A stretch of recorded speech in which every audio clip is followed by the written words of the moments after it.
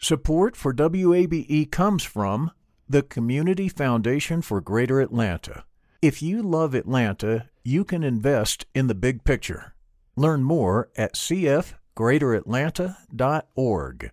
I'm Earlonne Woods. I'm Nigel Poor. We're the hosts and creators of Ear Hustle from PRX's Radiotopia. Ear Hustle is a show about life inside prison, but it's not your typical prison podcast. In this next season, we've got stories about the objects people keep inside their prison cells, about residents in a women's prison who say they want to stay there, and the most beautiful prison garden. Earlonne, I will never forget it. Ear Hustle. Stories about life on the inside, told by those who live it. Find Ear Hustle wherever you get your podcasts.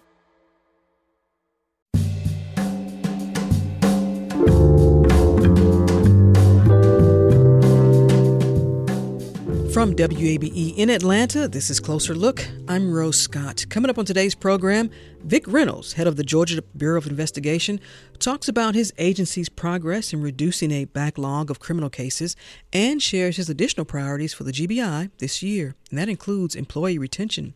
Also, a new podcast examines the growing threat of white extremism in the U.S. and abroad. We'll speak with Mark Greenblatt, a reporter for the show, and Heidi Byrick, a local expert on the topic. All those conversations coming up. But first this, Spelman College here in Atlanta canceled classes and closed its campus to all visitors today after receiving another bomb threat. It's the third against the historically black institution since the start of the year. In an email statement, Spelman President Mary Schmidt Campbell said, quote, the school's Department of Public Safety received the threat about 10 a.m. this morning and immediately notified the Atlanta Police Department and the mayor's office. The FBI is investigating a series of bomb threats in recent weeks made to more than a dozen HBCUs throughout the nation. And then this from the Atlanta Public Schools in a statement to Closer Look. Quote, out of an abundance of caution, Maynard Jackson High School was operating under a soft lockdown, which is limited movement throughout the building, lunch and classrooms, after a threat of violence against the school was made anonymously earlier today. The Atlanta Public Schools Police Department has provided added security personnel at the school as well as K-9 units to conduct searches and secure the building.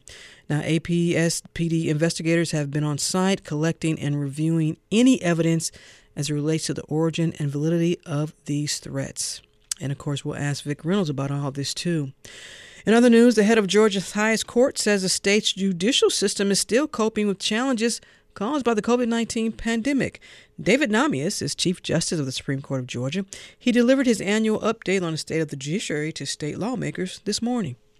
Dealing with the pandemic's consequences is consuming the attention of Georgia's judges at all levels, and it will for the foreseeable future. Namias went on to say Georgia's courts are still working through a backlog of cases from the last 2 years while also trying to handle new cases. And they're also still learning how to operate safely as the pandemic ebbs and flows. But lessons have been learned, according to Chief Justice Namias. He cited the value of conducting court proceedings virtually over the internet. Many of these virtual proceedings can and should be part of the judicial system's new normal when COVID becomes just a memory. And looking forward, I also have the hope that the technological lessons that we've been learning can help with longstanding concerns about access to justice by poor and lower-income Georgians who need legal help with issues affecting their families, health, homes, and jobs. Namias says he hopes the state's courts will emerge from the pandemic better than they were before. Atlanta Mayor Andre Dickens says he's committed to getting the city on track to meet its climate change goal to only use renewable energy by 2035. Molly Samuel has more from a mayoral town hall held Monday. The mayor says he supported Atlanta's green energy ambitions as a councilman and continues to now. This plan could help to create new jobs, reduce energy costs, help drive creation of more affordable housing. Dickens says he wants to expand solar power in the city, make office buildings more efficient, and expand electric vehicles, public transit, and walking and biking options. The mayor said he plans to work with Georgia Power to reduce people's energy costs, and he also plans to address high utility bills with a program to help seniors and others get efficiency upgrades on their homes. I'm an engineer. I get the science of it. I'm a community member. I get the community impacts of it. I'm a 34-day-old mayor, so I get the necessity of it. and the challenges of it. Dickens didn't commit to how he would staff the city's Office of Resilience, which used to have many more people working in it. He said he's more concerned about the outcomes than titles people hold. He also didn't comment on the new police training center being built at the old Atlanta prison farm, a project that activists say runs counter to the city's environmental ambitions. Molly Samuel, WABE News. And finally, the Atlanta Board of Education is stepping up its opposition to a proposed city of Buckhead. Now, in a resolution passed unanimously Monday, the board called on lawmakers to reject legislative attempts to carve Buckhead into its own city. The resolution states that Georgia law does not allow for the creation of new school districts, causing uncertainty for students in a new Buckhead city. Now, the Buckhead City Committee responded with a statement criticizing APS. The committee said APS should focus on improving its test scores rather than inserting itself into legislative business. WAB's broadcast license is held by the Atlanta Board of Education. This is Closer Look. Support for WABE comes from the Community Foundation for Greater Atlanta. You can go beyond giving to impact.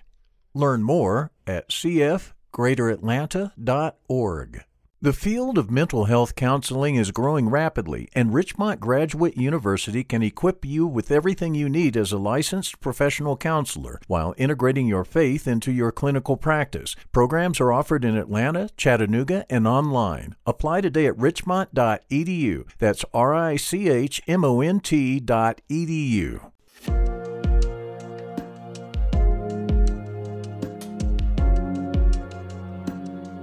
And Closer Look continues now here on 90.1 WABE. From Atlanta, I'm Rose Scott. You may recall last summer I spoke with the Georgia Bureau of Investigation Director Vic Reynolds. We talked about the agency's gang task force. The gang task force initially was set up with what we call a SAC, a special agent in charge who runs that particular standalone unit. He has 2 ASACs, assistant special agents in charge. There are 10 agents with the GBI, what we call special agents, assigned to that task force. We have individuals from Atlanta Police Department. Mm-hmm. They were an original partner with us. We have individuals from the Georgia National Guard Intelligence, an analyst who works with us as well. And then we have 2 GBI intelligence analysts who are assigned to that task force too. At the time, Reynolds told me that the task force had launched 843 investigations since 2019. He also talked about the importance of law enforcement and government officials working together to combat all crime. And combating gangs is just one of many ongoing priorities and duties for the GBI. The agency also assists in other criminal investigations, police-involved shootings, as well as forensic laboratory services. Well, join me now with more is GBI Director Vic Reynolds about those efforts and also talk about top priorities for 2022. Director Reynolds, glad to have you back. Thank you, Rose. Thank you so much for having me. It's good to be with you again. Thank you. You know, unfortunately, before we get into that conversation about all that I mentioned, Director Reynolds, unfortunately, we have to begin with this, and that is, again, bomb threats. You might have heard coming into the program, Spelman College received yet another bomb threat today. And as you know, several of the nation's historically black colleges and universities. Just your thoughts on all this.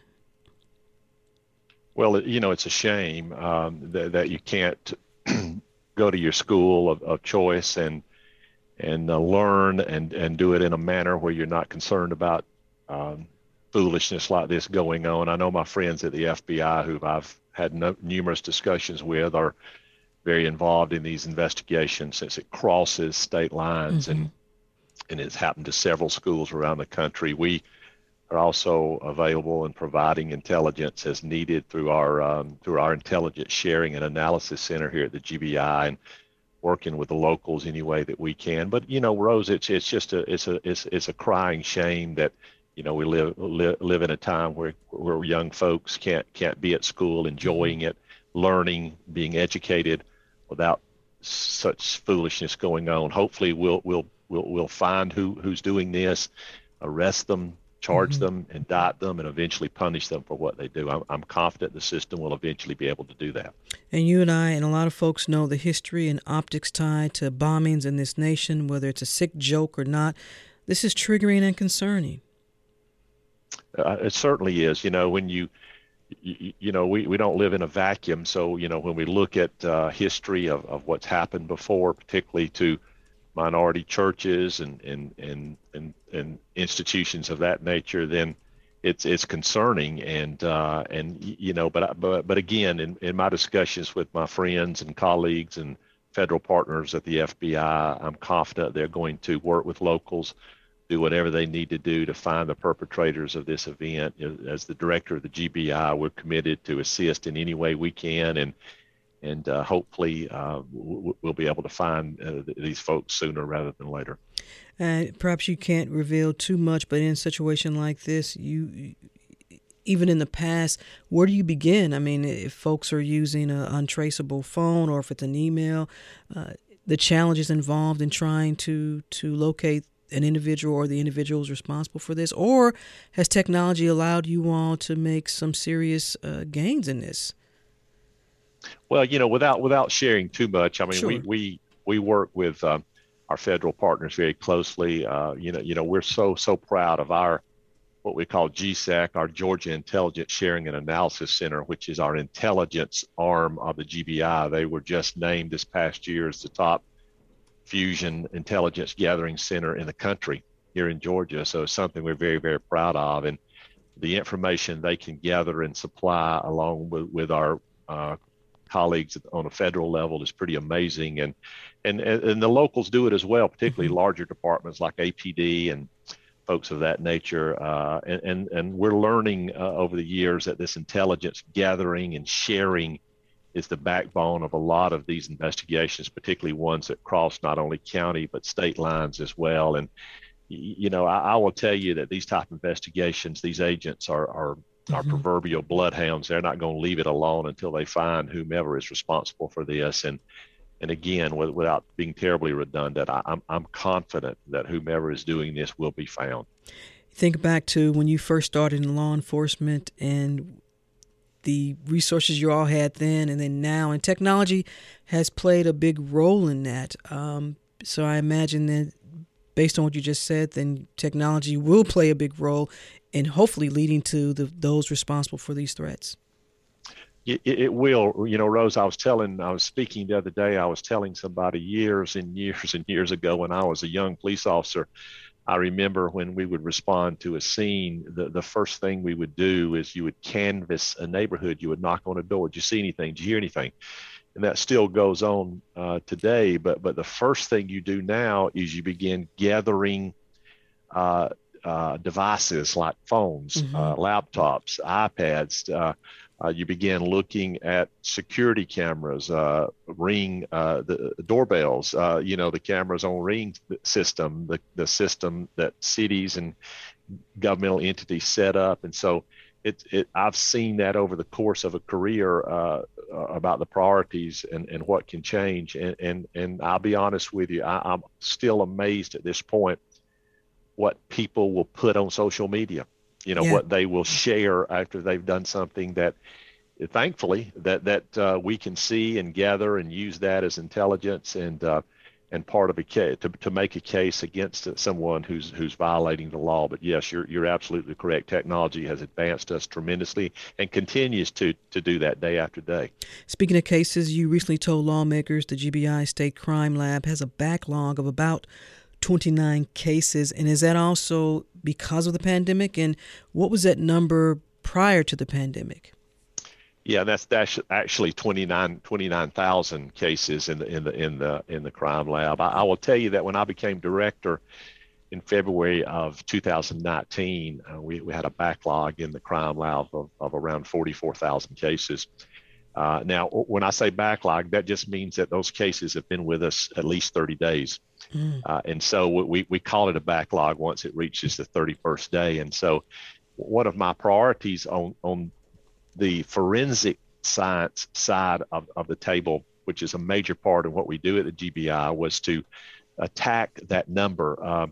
The reality is my vision for this agency is we can't become what we want to become and what I think we will become with those type of numbers. And so we began a process of really doing a deep dive in what we can do to make those numbers go down.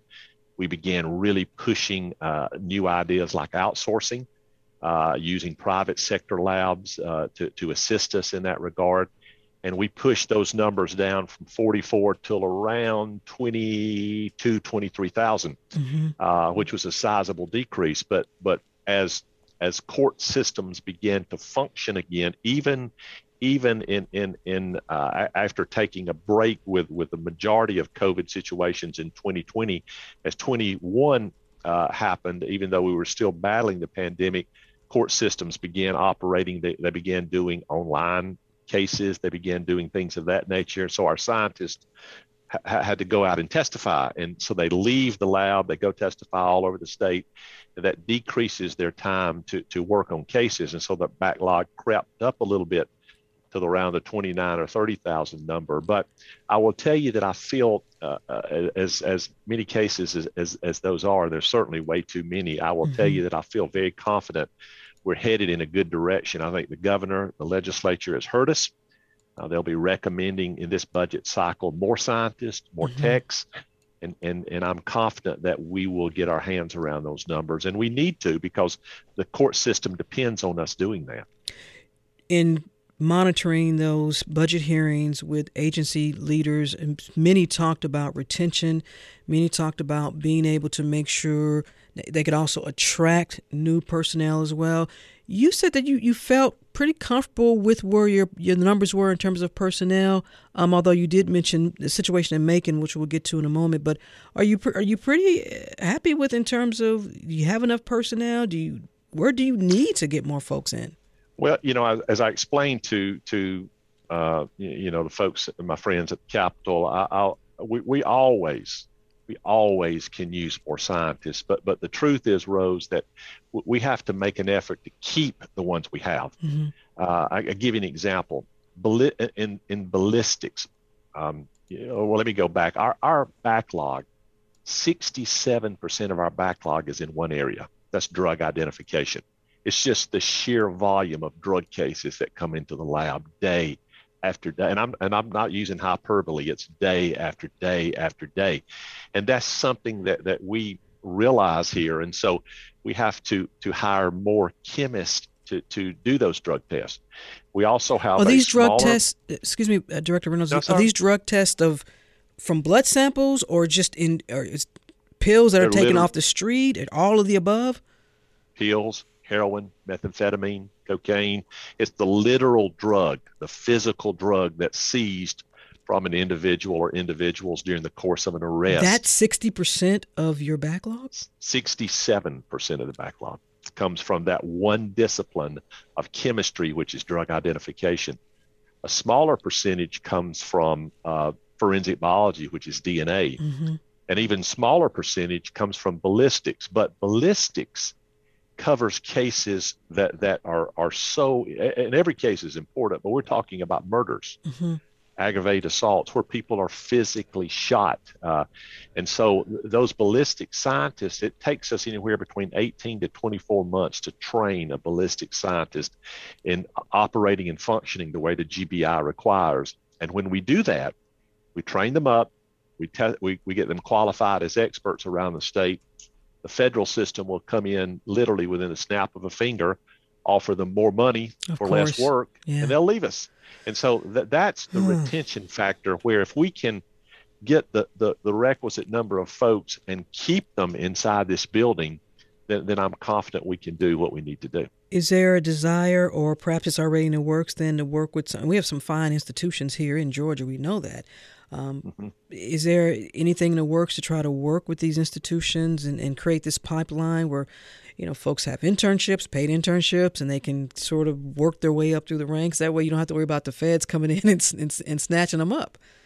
Yeah, we recruit at all the HBCUs. We recruit at Mercer, we recruit at Emory, we recruit all of those campuses. We send our folks out there at job fair times and make sure that they know what we're doing. We're also developing a very close relationship with for example, Mercer Medical School, with Augusta Medical School, and so Emory as well, to get and we'll touch on that, I'm sure, before we're finished today, to get our medical examiner doctors in here that we need. And so, yes, we really believe in creating that relationship with those schools, because we want Georgia folks to stay here. This is a great agency, and one thing I have learned the last 3 years, Rose, is to stay out of their way and let them do their job, and they do a good job. But we need those good people, good young scientists, bright young Georgia minds to stay with us in here. We've talked about the gang task force. We've talked a lot about that the last time you were here. But and I'll be honest, when you said the 67% of those in the crime lab, the crime lab, the backlog was drugs related. What does that say to you then about? And I'm sure Georgia's not the only state that's grappling with this. Obviously, we know nationwide. But what does that say to you in terms of the fight in trying to combat fentanyl and all these other drugs out here on our streets and in our neighborhoods? Well,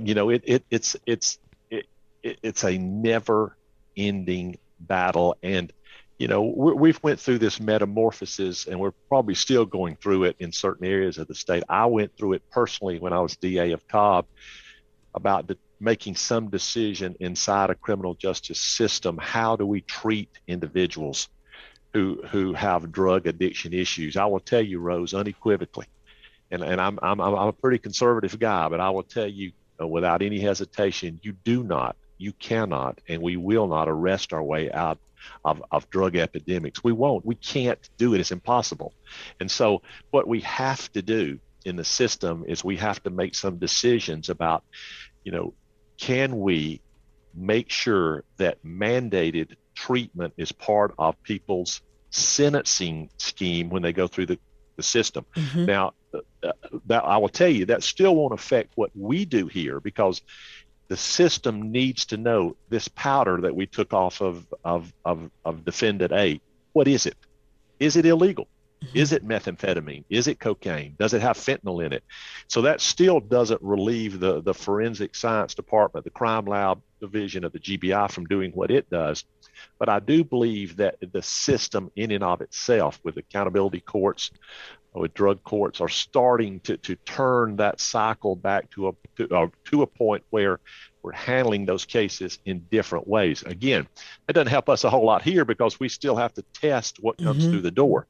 But I do believe that with if we can get our hands around it, start cutting those numbers down, and we're headed in a good direction, that hopefully the system will respond and begin treating those cases in a way where those individuals won't habitually repeat themselves in drug cases. And a lot of folks have said the same thing that you said about in terms of making sure there's a resource and pathways for folks who are suffering, who are in this substance abuse. But when we talk about the folks who are putting this stuff out in the communities, what's been the biggest challenge or barrier in trying to hone in on that? I don't know if it's a cartel, I don't know if it's gangs, you tell me. I think it's a little bit of both. I mean, drugs aren't exclusively trafficked by cartels, even though they have a great hand in doing that. They aren't exclusively sold and distributed by gang members, even though they have a hand in that. But there's a network. But there's a network somewhere. There's no doubt. And my point is that the system, what we have to do, Rose, and I think I've said this before, and I know you've heard it from people that I respect, as a criminal justice system particularly, and I'm a former prosecutor, but I think prosecutors and judges have to make sure that they can tell the difference between people that we're afraid of, who are truly wreaking havoc, either through violence or selling drugs, and people that we're just flat out pissed off at, because sometimes you just get aggravated with people who habitually, continuously have drug possession cases. But in reality, that's not necessarily somebody I'm afraid of. Right. He or she may need help. And so I think what we do is when we focus and we figure out this is somebody that we do not want on the streets with the rest of us breathing the same air that you and I are breathing because he or she is dangerous, then the system's responsibility is to make sure that person That's the individual that we're going after. We're going to use the resources we have. We're going to sentence that individual. We're going to indict that person. We're going to prosecute that person. And when a judge is given the responsibility of sentencing that person, he or she does it responsibly and does it accurately, so those individuals will be locked up and will be away. And it's not locking up every person that comes through the system. Mm-hmm. It truly is a smaller percentage of folks than we think. But those are the people that the system should be responsible for really laser focusing on and making sure they're away from the rest of us. The voice you hear is Vic Reynolds. He's the Georgia Bureau of Investigation Director. We're talking about his top priorities and outlook for 2022, and also just your regular ongoing duties. I think I asked you last time you were here, do folks really understand all that the GBI, and a lot of states have them, what you all do? And also one of those duties is investigating police-involved shootings, which automatically the GBI takes over that investigation, correct? It's interesting. We probably do 99% of the officer-involved shootings in the state, Rose, but ironically, it's not statutory. It's not required. It's just evolved and morphed over the years that they call us in to do it. And I feel very confident in our ability to do those. We're trained. We make sure our agents know how to use them, how to investigate those cases. They're labor intensive. We did 100 police-involved shootings in calendar year 21. We did another 24 use of forces, so 124 use of force investigations with 100 shootings in Georgia. And those average, we average about 192 investigative hours per case on those investigations. So it's something that's really labor intensive, but it's something that I think the GBI needs to be doing. If it's not mandated by a Georgia statute, then is it that county or city will ask you all to come in and do the investigation? That's correct. You got to remember, Rose, I know you know this, but your viewers, your listeners, it's really interesting. The GBI is what is called a requesting assisting agency. We just don't automatically come. People tease me a lot of times, what are y'all doing? What's the GBI doing? Well, we haven't been asked to do anything sometimes. So to get us involved in a case, the majority of time we have to be requested. Mm-hmm. When there's a police involved shooting, what that agency usually does, and I think correctly, is they say we don't need to investigate our own. We need to get another agency to do that. And again, that's how the GBI steps in.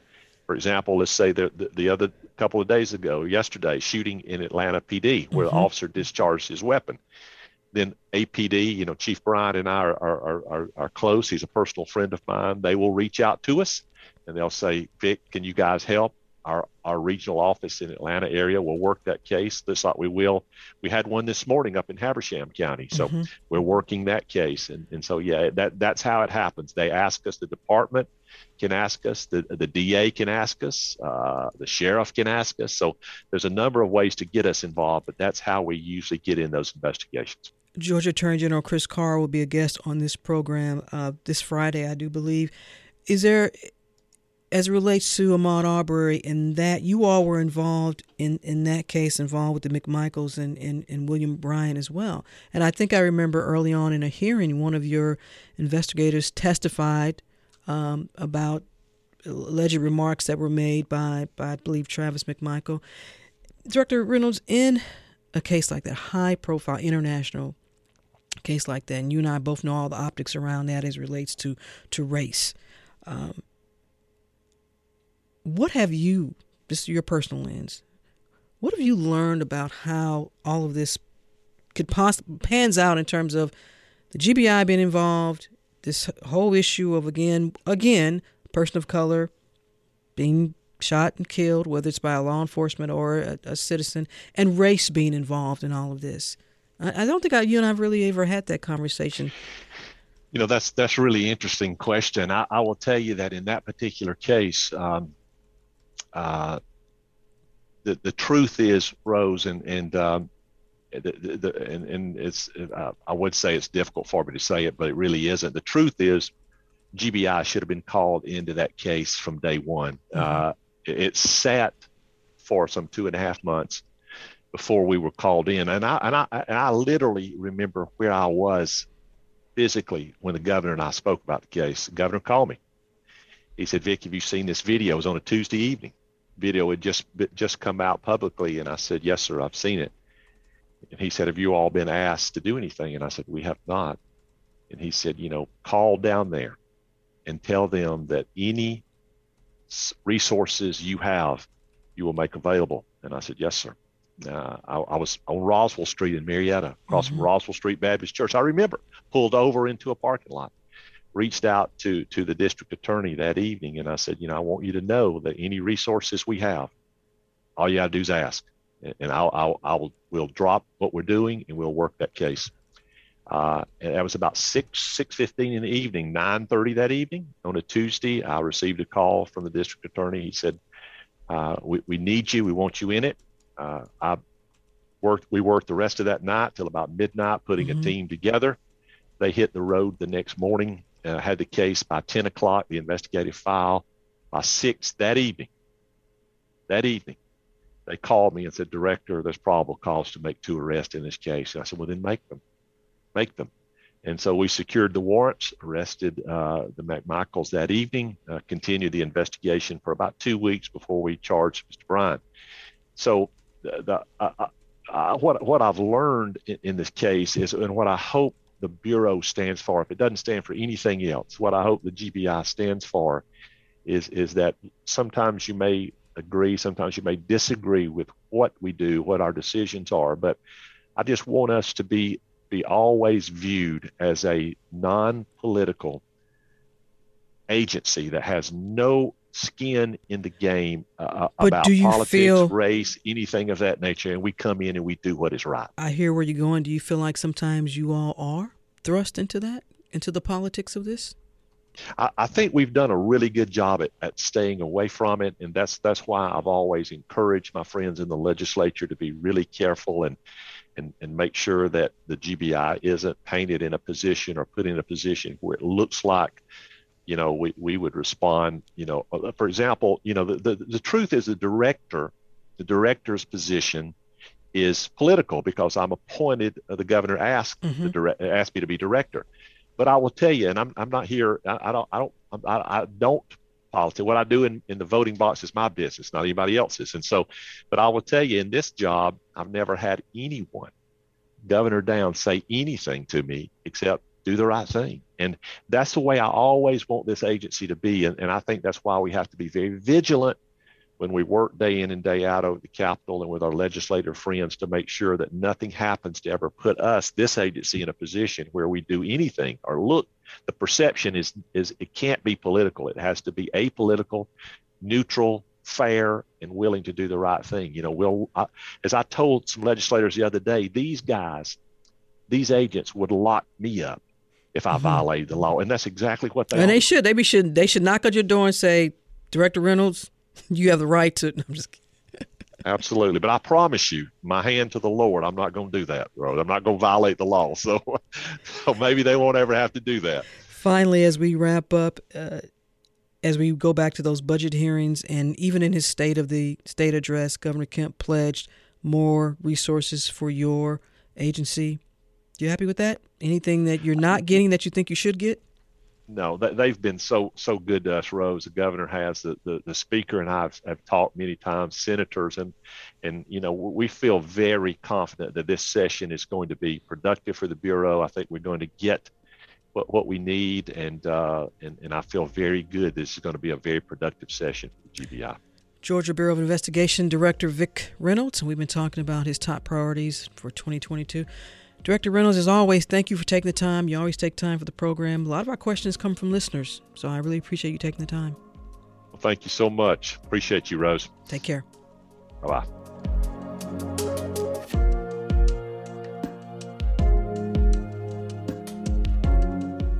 And Closer Look continues now here on 90.1 WABE, amplifying Atlanta. As always, I'm Rose Scott. A new podcast, Verified: The Next Threat, examines and uncovers what is cited as, quote, an international network of global extremists who are recruiting for a new transnational holy war and white power, close quote. It also examines how the U.S. and other countries are responding. Racially and ethnically motivated violent extremists are metastasizing around the world, and we are definitely seeing an absolute uptick on that. white people will be on the road to like literal extinction over my dead body. Extremists are learning from each other and recruiting every day for their global fight for white power. We are currently in the process of gathering like-minded people throughout the world. We're pretty flat-footed. We have no handle on how big these groups are. That's an iron cross with my wife's name in it. To those guys who recognized us as terrorists, our ideas are what makes us dangerous. Now, Mark Greenblatt co-reported the podcast with journalist Natasha Del Toro. He's a senior national investigative journalist who reports for Atlanta-based Newsy. And one of the experts he turned to in that reporting was Heidi Beirich. She's chief strategy officer with the nonprofit Global Project Against Hate and Extremism based here in Georgia. Both join me now. Thank you for taking the time. I really appreciate it. So good to be with you, Rose. Yeah, great to be here. Heidi, have you been on this program before? I feel like we've talked before. I have. I was on maybe 2 years ago when I was working at the Southern Poverty Law Center talking about hate groups and extremists. Absolutely. Now, I may not remember when you were on, but I remember who was on. Well, this is my hometown show, so this is a thrill. Absolutely. You know, I think origin stories are always fascinating, so why don't we begin there? How did each of you come to work on this? And Mark, I'll start with you. So I started working on Verified the Next Threat really on January 7th, the day after the insurrection. I'm sort of a veteran investigative reporter and showed up in our Washington Bureau's investigative team meeting. And I said, hey, guys, I don't think we know the first thing about really what is going on in the world of white supremacy. There were people that had showed up at the Capitol that day that were wearing Camp Auschwitz shirts. And for me personally, and we go into this very transparently in the podcast, I experienced seeing things like that in particular, not just as a reporter, but also for myself as the son of a Holocaust survivor. So it really hit me differently. And I had seen, I'd seen these people walking around inside the Capitol, decided that I didn't know enough about white supremacy in the world today. And I want to know how they got there, and I want to know who else they might be connected to. If this was sort of a few people who just ended up down there, the true hardcore neo-Nazi types, or if they were connected to something bigger. And I went around and I checked my Rolodex. And one of the first people that I called was Dr. Beirich here to ask her, what do you think is going on in the modern day trends in this world? And it really set me off. The answer set me off on a year-long journey. So the events of January 6th at the U.S. Capitol, you've seen how that's playing out. Heidi, I want to come to you then. As you're watching what's taking place January 6th, what's going through your mind? Well, I mean, I almost hate to say it, but I wasn't surprised in the least. I'd been watching, the number of white supremacist groups and neo-Nazis and other extremists grow. I had seen the horrors of Charlottesville, where a lot of these groups came together back in 2017. And in the months leading up to the election in November 2020, the extremism online was so violent. And you could just literally, for people like me who spend all their time watching these people online, you could feel a storm coming. I didn't know exactly what it would be, but I knew something was going to happen, and it was going to be something terrible. The podcast uses January 6th as a starting point to investigate how extremists are working together around the world. And someone out there may be listening saying, well, Heidi and Mark, is it fair to assume that all the individuals who were involved in January 6th should be considered white supremacists or the extremists, or some just caught up as Trump supporters, or some folks who just went along for the ride, or all of the above? Very important that the podcast begins by it being inspired by wanting to learn more because of the events of January 6th. But we spend 6 episodes largely away from January 6th because there were a lot of people that showed up that were there for political reasons or many other reasons that had nothing to do with white supremacy. So important to say that. What we end up doing in the podcast that is unique once we were on that journey to simply learn is we ended up stumbling into the middle of a global network of literally terrorists, hardcore white supremacists, and others. And we sort of get some first of a kind, real modern day exposure to even a designated terrorist in Russia who has white supremacy leanings and who is seeking to Rose, to unite the world's white supremacists. And we're going to play a clip from that in a moment. But Heidi, I want to bring you in on that because this international movement, this is not lost on you in the work that you've done in the past. No, you can't outlook at white supremacy in particular anymore through a domestic frame. These are groups that have presence in multiple countries, leadership across lines, social media allows that, and even have a presence in places like here in Georgia. There was arrest of members of a group called The Base, who were neo-Nazis for an attempted murder. So you get this feeling of the incredible reach of these movements. Well, let's talk about this reach because the Russian imperialist movement, this is a white supremacist group based in Russia, as you all say, with a network all over the world, and it also runs training camps for extremists. I want to play a clip for our listeners and for you all to comment on. How much would it cost me to go through your training today? How much would it, if I wanted to come through it, what would it cost me? Our prices are not high.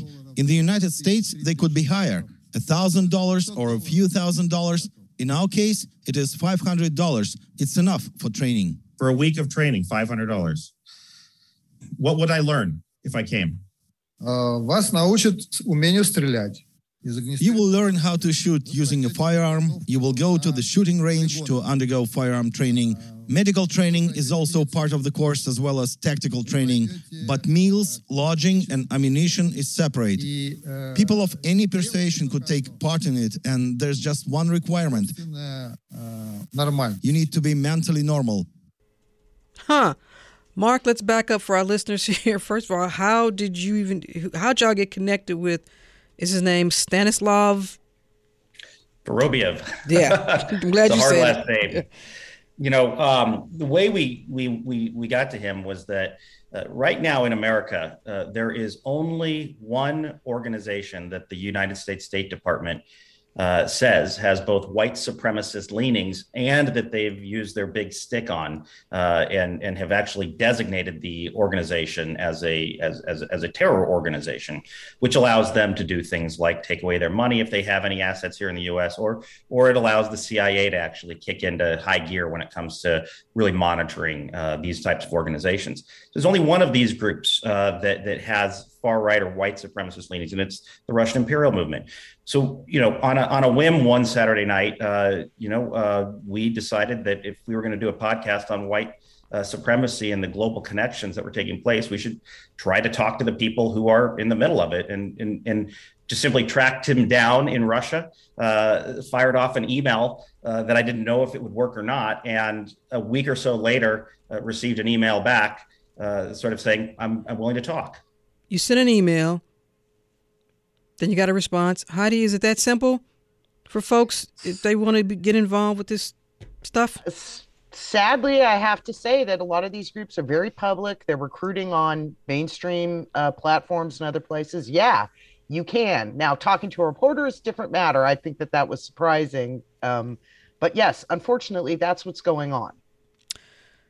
Mark, what else stood out for you all with that interview? Just how open, I guess transparent is the best word to use here, that he was. Well, he shared with us, as you played the clip there, that he's openly continuing to train people. And this is somebody who is a veteran of the Russian military, and he's surrounded by others who have military training as well. These are people who have skill sets, and they're inviting people to come in. So this isn't just someone in a chat room sort of spreading ideas, but this is actually a guy who is quite religious and would like to see a society in Russia that allows white Christian men mostly to rule. And he would like to see the white nationalists of the world be allowed to have their societies rise as well. Heidi, the role of the internet here, big, obviously, is through your expertise, and Mark, you can jump in on this too. The authorities, are they not able then to track this easily, or what's been the issue here? Because if it was so easy as just sending an email, and they're very open about how to reach them and very open about what they want to do, have the authorities, are there some challenges here for them?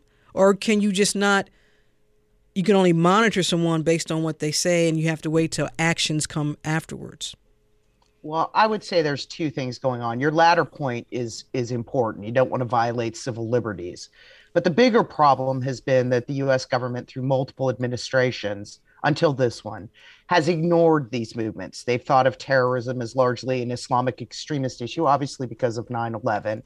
And all the while through the years, white supremacy was metastasizing and growing, and resources weren't there to track and take these folks as seriously as we take other kinds of terrorists. And we sort of lost the lessons of Timothy McVeigh, right? A person inspired by white supremacy and militia movements, and a terrible, devastating domestic terrorist attack after 9/11. And so the issue has been about resources and commitment, and the Biden administration has a new strategy to do that.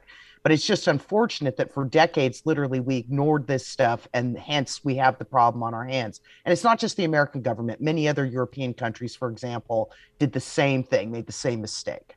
The voice here is Heidi Beirich, Chief Strategy Officer with the nonprofit Global Project Against Hate and Extremism. And I'm also in conversation with Mark Greenblatt. He's a senior national investigative reporter with Newsy. We're talking about the new podcast they've been involved in. It's called Verified: The Next Threat, which looks at global connections among racially motivated violent extremists. You all also had an opportunity to speak with some high-level folks within Washington, correct? Yeah, we were able to, after doing a bit of reporting on this area, gain credibility and access to some of the senior counterterrorism officials at the United States State Department. And this is sort of a first of its kind interview. It's the first interview they've ever given to a podcast, and one of the first on-camera recorded interviews that they've given in years there. And what we did was we asked them, why are there not more entities that are designated? There's a really great dialogue that we go into in the podcast about this issue. And what it comes down to really, Rose, is that they tell us very openly and candidly that even they themselves at the federal level are still in what they call a nascent stage of learning about all the connections. While they do say it's very concerning to them, these are real, and the kinds of things that we investigate and bring to light in the podcast are very real and of concern, but they sort of just openly say, we don't know what we need to know about this.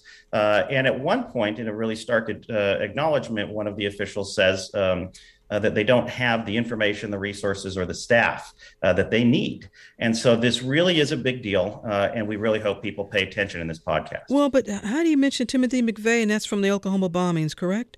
So it's not like this is something that popped up January 6th. This has been an ongoing issue in this nation. What do you make of that, what they told you all from the State Department? Well, I think what Mark and his team, this particular interview, is absolutely critical because it shows this decades-long failure to take these threats, meaning white supremacy, anti-government militias here in our backyards, as seriously as other kinds of terrorism. And it's striking to me to hear Department of State employees admitting we don't know much, we don't have the resources. And if we don't fix this, we need to remember the kinds of attacks committed by white supremacists, the El Paso Walmart attack, the Tree of Life Synagogue in Pittsburgh, and international ones like the Christchurch mosque shooting, synagogues in Germany. These are all motivated by the ideology that Mark and his team are investigated here and these global networks. So we can't have a situation where we don't have appropriate resources to deal with this threat. It's unacceptable. It puts people at risk. Mark, what do you want to add to that? I just want to add that, what we are looking into, it may start in Washington, it may expand to Russia, but this impacts people in Atlanta. This impacts people across Georgia. It impacts people across the country, because the conspiracy theories that you'll hear if you listen to Verified, that you'll hear espoused directly out of the mouths of these people, you'll hear that they're the same conspiracy theories that end up spread online, and they end up in the hands of a gunman who, whether they're in El Paso, Texas, whether they're in Pittsburgh or elsewhere, these are the same conspiracy theories being spread. So it's so important people understand what is spreading and that they engage with it. Any idea in terms of, and I think I've asked this question before, Heidi, to folks like you, in terms of numbers? I mean, often every year we get the annual hate report, which breaks it down by state and then lists through their lens folks and organizations they've put on this list. Any idea in terms of, is it more concentrated? Are these groups more concentrated in a certain region of the nation? Or is this just spread out throughout the entire U.S.? Well, we don't know exact numbers, but yes, there are extremist groups in every state in the United States, over time. There's no question. There are these kinds of white supremacist groups in every major European nation, Russia, Australia, New Zealand, Canada, also in places you might not expect in Latin America and other areas. This stuff is everywhere. And let me just give you a sense of what the numbers might be. The Proud Boys, one channel on Telegram, they have multiple, has 40,000 members. You multiply that across all the multiple groups, all the stuff I'm talking about, and we're talking about a substantial number of people who subscribe to these ideas worldwide, in the millions. This is an important election year, as you both know. I don't want to give away too much in the podcast, but is there any content that deals with how some of these groups try to infiltrate or appear to give the perception that they have certain elected officials on their side, or somehow they're working through the lens of said elected official? We're not going into any of that. In fact, the podcast itself is very apolitical. No matter which side of the aisle you land on, this is a podcast that attempts to simply deliver the truth. You're not going to hear a lot of right or left leaning stuff. You're just going to hear the words of the people who are organizing. You're going to hear from people who are trying to fight back, and we're trying to do this in a way that people can actually consume the information, in a listenable way. And finally, Mark, was there anything that you all wanted to get that you couldn't get in thus far?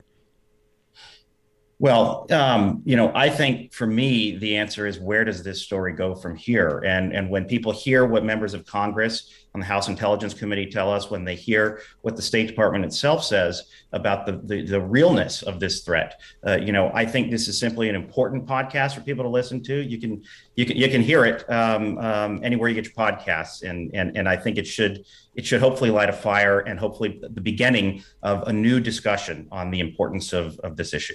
Well, Hadi, I'll give you the last word in terms of Mark saying it's a new discussion, but you can't overlook that this is a major election year here in the United States, and that some of these groups may try in some fashion or form to somehow make it all about politics, to recruit more people. They could, and we should remember, sadly, that elections are flashpoints often for violence. The Tree of Life shooting in Pittsburgh happened around the 2018 midterms, and DHS just this morning warned about violence coming up with the election. Hadi Bayrik is Chief Strategy Officer with the nonprofit Global Project Against Hate and Extremism. She was a source for the new podcast, Verified: The Next Threat. Mark Greenblatt is a senior national investigative correspondent who reports for Atlanta-based Newsy and also reported for the podcast. Thank you both for taking the time. Chilling information, but information nevertheless that I think our listeners greatly appreciate it. Thank you both for taking the time. Thanks so much, Rose. Thanks, Rose.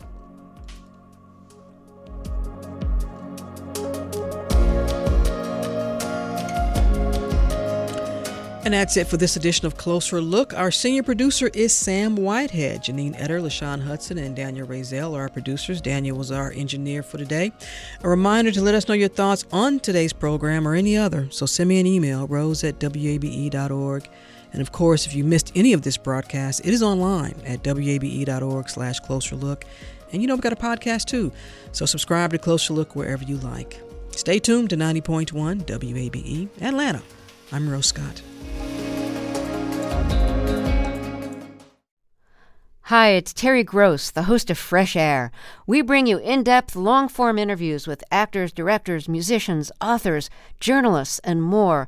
Listen to our Peabody Award-winning Fresh Air podcast from WHYY and NPR. Local, state, national politics. WABE and NPR have the coverage you need.